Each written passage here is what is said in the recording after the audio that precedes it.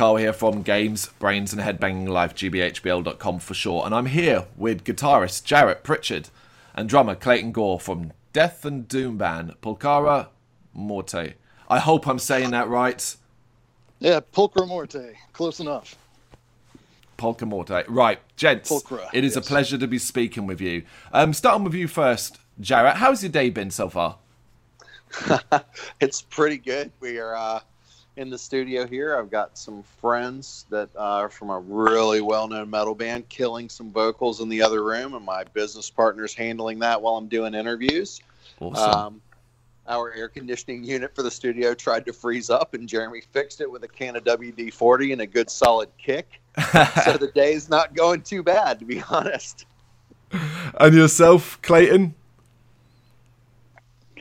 Yeah, you know, my day has been kind of pretty much the same and sort of a blur the last, 6 or 8 months now. So nothing too unusual, but happy to be speaking with you. Well, you brought it up already. The elephant in the room. Can't start any interview without talking about the COVID times. How have you both been holding up this year?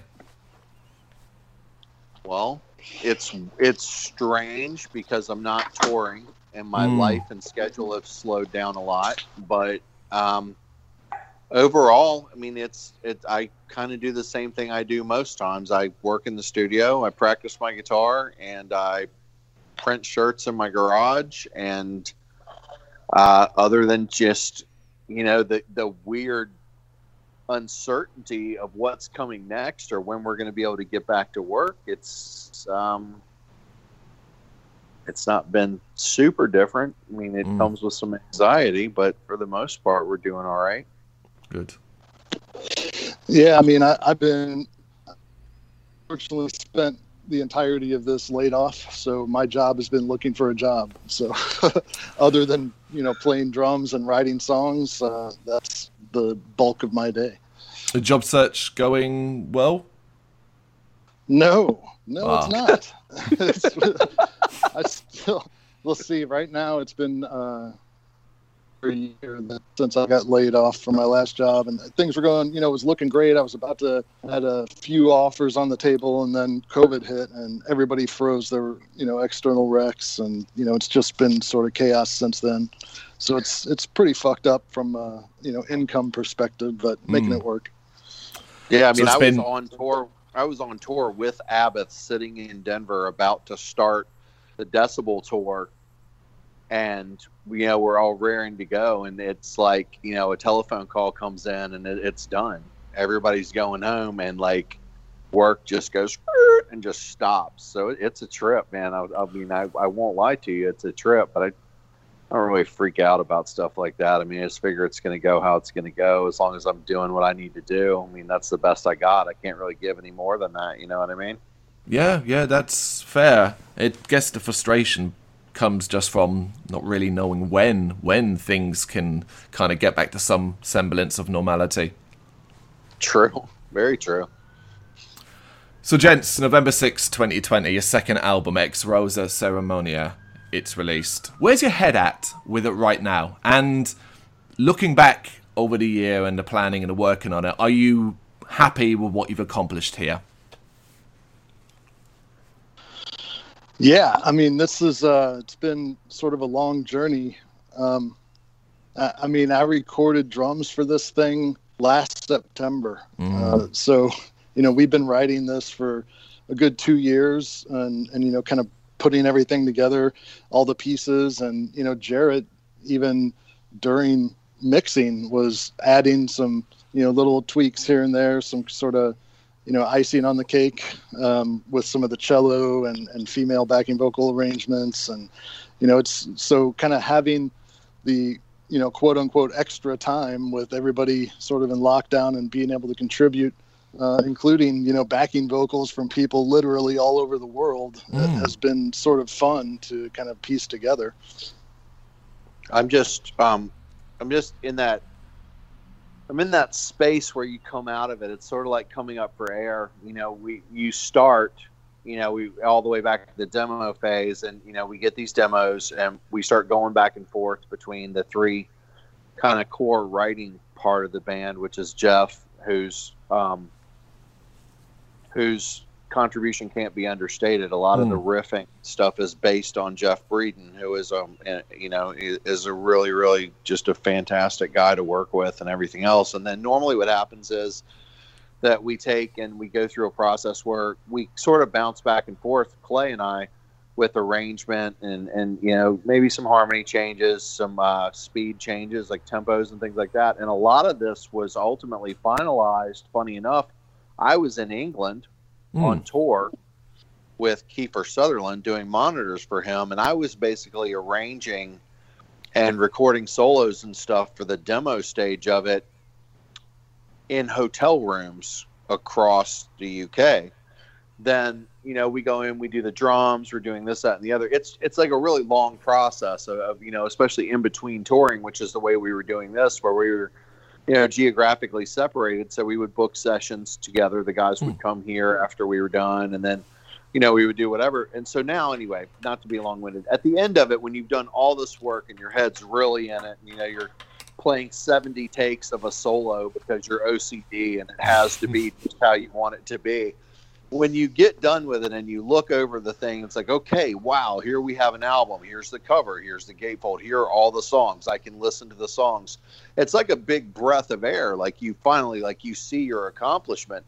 And so your head there's a sense of relief, but then there's a sense of pride when you listen to what you've created and you actually really personally like it. And it's not an arrogance. It's just like, wow, we did that. Me and my friends did that. That's like how I feel about this stuff. Me and my friends created this, and it's fantastic. It's something I want to listen to, and I'm extremely happy about it. That's where I'm at. I love it. Brilliant. Now it's just a matter of sending it out into the big wide world and seeing how everyone else feels about it. Exactly. Do you feel as though this album is deep progression, a clear advancement of what you did on the first record?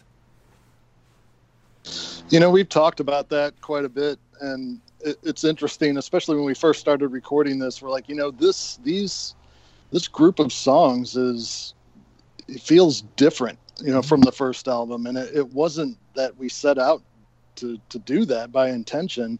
We just write, what is coming to mind and what comes naturally. And in that sense, it feels like a natural progression to us. But, I think with the first album, we really wanted to kind of come out and make a statement with, what we were trying to do and kind of where our heads were. And I feel like we did that very aggressively and sort of, on the nose. And I think this really just kind of elaborates on that and brings people into kind of what we're about a little deeper. Yeah, I would agree with that too. And it does feel like a progression because I've said a couple times that when I got involved on the first record, it was, essentially it was written for the most part. I mean, I contributed a lot as a producer, but the foundation of it was done. In this record, it was a lot more of a result of the three of us going back and forth with ideas and stuff. And so what you're hearing now really is a collaborative effort between Jeff and Clay and myself, musically speaking, of course, Adam, because, he sang it and wrote the vocals. But it is absolutely a progression. And it's also, I feel like you can hear individually on this record who's playing on it. Like, okay. I know I can. As a unit then, and the group of writers, the three of you and so on, does inspiration come easy to you, this constant back and forth and flow of ideas? I think the parts that I contribute come without warning. I mean, at the same time, I can be at the hotel and where I was, there's a song that's on the album that I did a lot of work on in this one hotel that I'm remembering right now. And it's just kind of like it's time to work and you start playing and there's only two ways it's going to go. I mean, you're either going to have something or you're not. And so for me, I think inspiration is it's something that I feel like I'm lucky that I can sit down and put myself in a situation and my mind will start to do what it's supposed to do. I wouldn't say that it's forced, but I feel lucky that I'm able to conjure it. Mm. Yeah, our writing process really starts with Jeff, and he will, we've encouraged him to just, anytime you get an idea or anything remotely resembling a song, just throw it down, record it. Let's not lose it, and let's just kind of see what comes out. And I'd say probably 90% of the time, he'll just send over complete songs and say, "Here, look at this. What do you think of this?" And when I hear it from Jeff, like I can see where it's going. I hear in my head the final version of what this song is going to be, or at least what I think it's going to be. And I'll start demoing drums and maybe rearranging some parts. Let's do this here and that over there. Let's extend this part, maybe slow this part down, just kind of build on this foundation that Jeff has given us. And then, I'll send that demo over to Jarrett and say, "Hey, what do you think about this?" And then Jarrett hears it, and then he adds his flavor to it. Maybe he hears some, completely different kind of things and does some rearranging, and then we'll get it back and go, "Yeah, wow, okay, that's what that's supposed to sound like," And so just the whole process of that collaboration is very inspiring for sure. Yeah, even listening to you talk about it, it sounds it. And what about the concept then? I've been reading up on it today, and the part that kind of jumped out on me, seeking to encourage a mental and spiritual renaissance. Can you kind of elaborate on what that actually means to you? Well, I will definitely do that. I feel like in the past, there have been points in history, at least things I've read about, I wasn't obviously there, where it seems like even in secret behind, closed doors, human understanding of our universe or what's possible or side the other has taken a leap. I feel like we're at this really strange point now where we've introduced some technological things into our society that are they are useful, but they have changed the way that we do things quite a bit. And underlying in there, in my opinion, that there is an artificial intelligence that's doing whatever it's want, that is having an effect on our psyche. And I feel like it's important that we as creatures watch how closely we rely on that little blue light box. Read a book. If you're sitting in front of a screen all day, every day, and that's how you see your life is not what you see. Your life is what you're being shown. That's dangerous. Go outside. Look at your world for what's in front of you, not what someone tells you it is. That's what that means. Fascinating. And is it one of those things where you hope the listener will be able to not only get that, but also have their own interpretation of it? I mean, I would say absolutely. I mean, I think that's the most important thing. And I've said this a lot of times about music in general. Like, in my opinion, music is, you're sitting in your bedroom with your guitar and you're going to write a thing. Yep. And that's going to come out of like whatever's happening. Let's say that you're really depressed. Like, I don't know, you've like broken up with your girlfriend or whatever's happening. And you just like rip these songs out of you. Like, that's a translation of emotion. You're taking something that's non-tangible, a feeling, and you're giving it a voice. You're translating from your feelings into something that can be heard. And then the person that hears that is then going to use their understanding or their perception to translate that into how they feel. And you want them to understand where you came from, but you also want it to feel however it needs to feel from them at the time. If you wrote something that was because you were bummed out, you don't necessarily want to bum people out. If something's dark and heavy and it makes someone feel like inspired or invigorated and maybe to charge through something really bad that's going on with them, that's definitely what you want. So their perception is extremely important, I would say, for sure. Brilliant. So you guys are quite active on social media, the band. Is that an aspect of being... it is an aspect of being in a modern band. Is it something that you enjoy, though? Or do you just see it as a kind of necessary evil? Yeah, the entire struggle with you asked earlier kind of where our heads are with this thing now.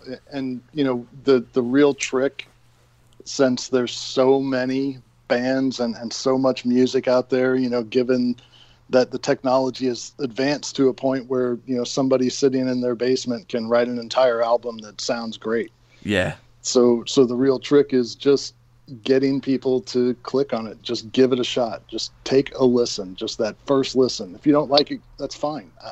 Good. I don't care. But just getting people to actually click the thing and listen to it is the biggest trick. And that's where, it feels like social media is certainly a good way to do that, and sort of, as you said, a necessary evil in that way. Because, just trying to get your band noticed in the sea of noise that's out there is no small feat.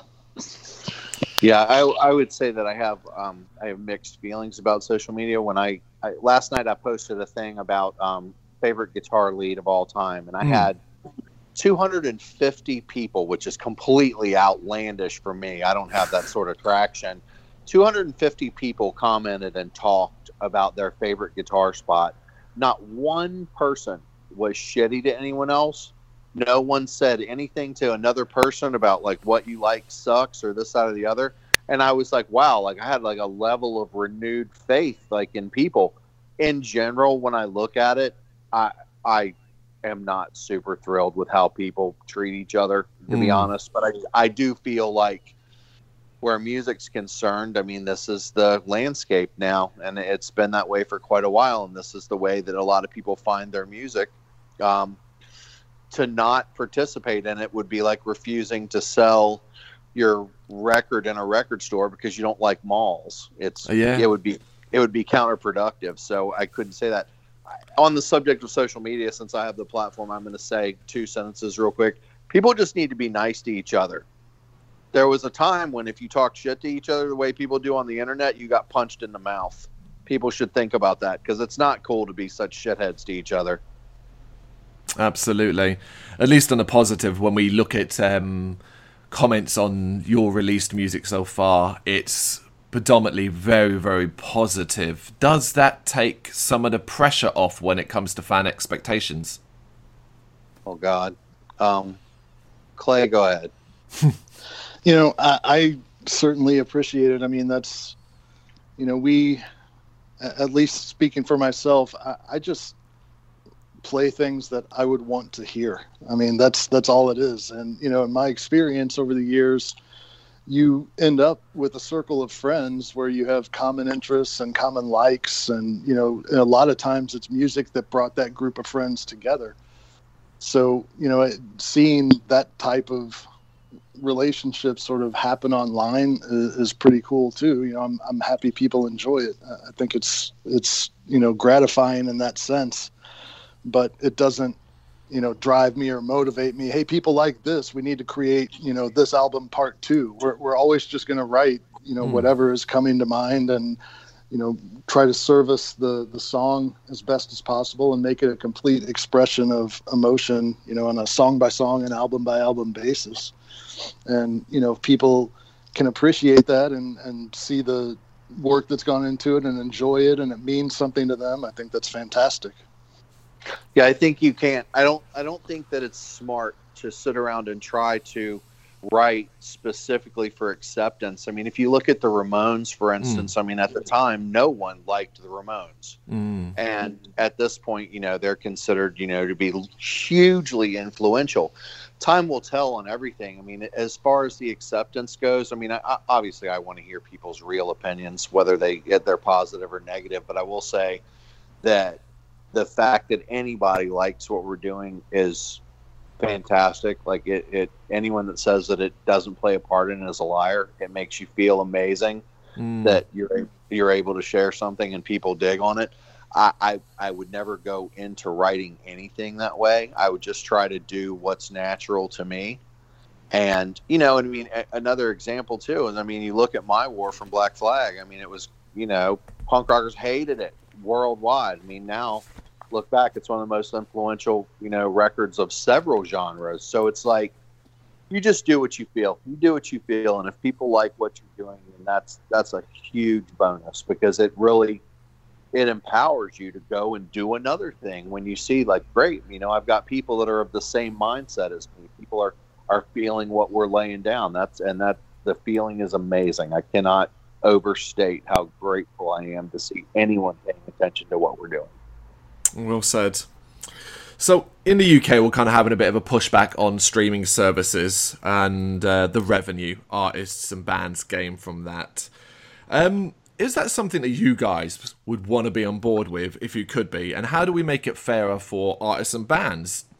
Yeah, I mean, I think that's a very fair statement. I've seen a lot of artists come out talking about Spotify, and when you look at the guy that created Spotify and the lifestyle he's living, it certainly appears from where I'm sitting, and he's built that lifestyle on the back of other musicians and is other people's work that he's not really paying for in any sort of fair way.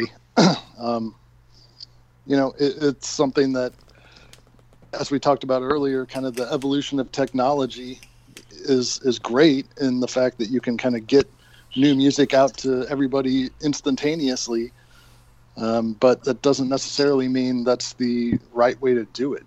And this idea that you have to be able to, exploit some of the digital streaming services to be a successful musician it's just sort of disheartening to me. I mean, me personally, I don't subscribe to any streaming services. I still go buy records. I've got probably 1,200 albums, a couple thousand CDs. I mean, just, that I've built up over the years, that if, tomorrow some streaming service decides that a particular ideology or musical genre or, whatever the flavor of the day is no longer acceptable or in vogue, and they just disappear all those albums, then, they're gone forever from somebody that only subscribes to digital. Whereas I can come down here and listen to whatever record I want that I still have, because I directly supported those artists by buying a physical product. So I'm fully on board with, going, more of an effort to go back to physical. That being said, I also rip everything I have so I can put it on my phone and listen to it in the car, because it's very difficult to have a mobile turntable. So Absolutely. Yeah, I would tend to agree. I mean, I mean, in general, the record industry in general has always, in a way, been based on exploitation, and the only time that we've really seen anyone step outside of that is going to be with the indie labels. So particularly, Danger House, Discord, and SST are what come to mind, where a couple, bands and artists, musicians grouped together and said, no, we're going to do it differently. I don't know what the answer is, but I'm all ears, because I don't feel like the way things like Spotify in particular operate are fair. I know financially what it takes to make music, and it's not really what you would call profitable. Probably not profitable for, to support 5 people. That's not why I do it, so I'm not complaining necessarily. But the side note to that is that watching some billionaire, sit there and, kick it on his yacht because he's collecting money off of, the backs of a bunch of musicians. Yeah, I definitely don't agree with that. I mean, I feel like whatever monetary gain he's getting for the service, obviously you should be paid for your service, your technology, your maintenance, and your staff, but just blatantly just taking the lion's share of everything from artists that are creating your content is absolute bullshit. Like, fuck you. Yeah. It wouldn't exist without artists. Doesn't really. Yeah, exactly. But that doesn't just give a free pass to record labels that produce physical product either. There's a reason that we partnered with Transcending Records for this release, versus some other labels that we had been talking to, where the model is still very much sort of ingrained in, what it looked like in the 70s, right? So I think that the music industry in general, from a business perspective, is long overdue for an overhaul. Yeah, brilliant. For sure. After the album's released, November 6th, is it take a breath and just relax time, or are you powering on? We've already got 4 songs written for the next record. We've got 2 other sort of tribute/cover songs that we're talking about working on. I mean, we're getting together here in 2 weeks to start kind of writing and recording some stuff and just kind of go down, beginning demos for the next album. So, it's just like the last album. As soon as that album was out, we already had 5 songs, ready to go for the next one. So, that's what we do. Jarrett owns a recording studio, especially now when we're all just sort of, at home. We have plenty of time to work on music, so there's no excuse. We just keep trucking and keep kind of writing what we want to hear and hopefully put out stuff that people enjoy. Amazing. Yeah, absolutely. Charge hard. I mean, if we can't go play shows, then it's going to be a live video concert. I mean, stopping is not on deck. There's no stopping. Jarrett, Clayton, thank you so much for your time. Hey, awesome. Thank you too, man. It's really great talking to you. Thanks so much. Thank you very much for watching. You can check us out on gbhbl.com as well as on Facebook, Instagram, Twitter and Tumblr. Go to Patreon to help us out over there. That's patreon.com/GBHBL, as well as Big Cartel, where you can find some of our merchandise. We have a podcast running on SoundCloud and Apple Podcasts. And of course, if you like this video, do us a favour, hit the subscribe button and help the channel grow. Games, horror and heavy metal. What else is life for?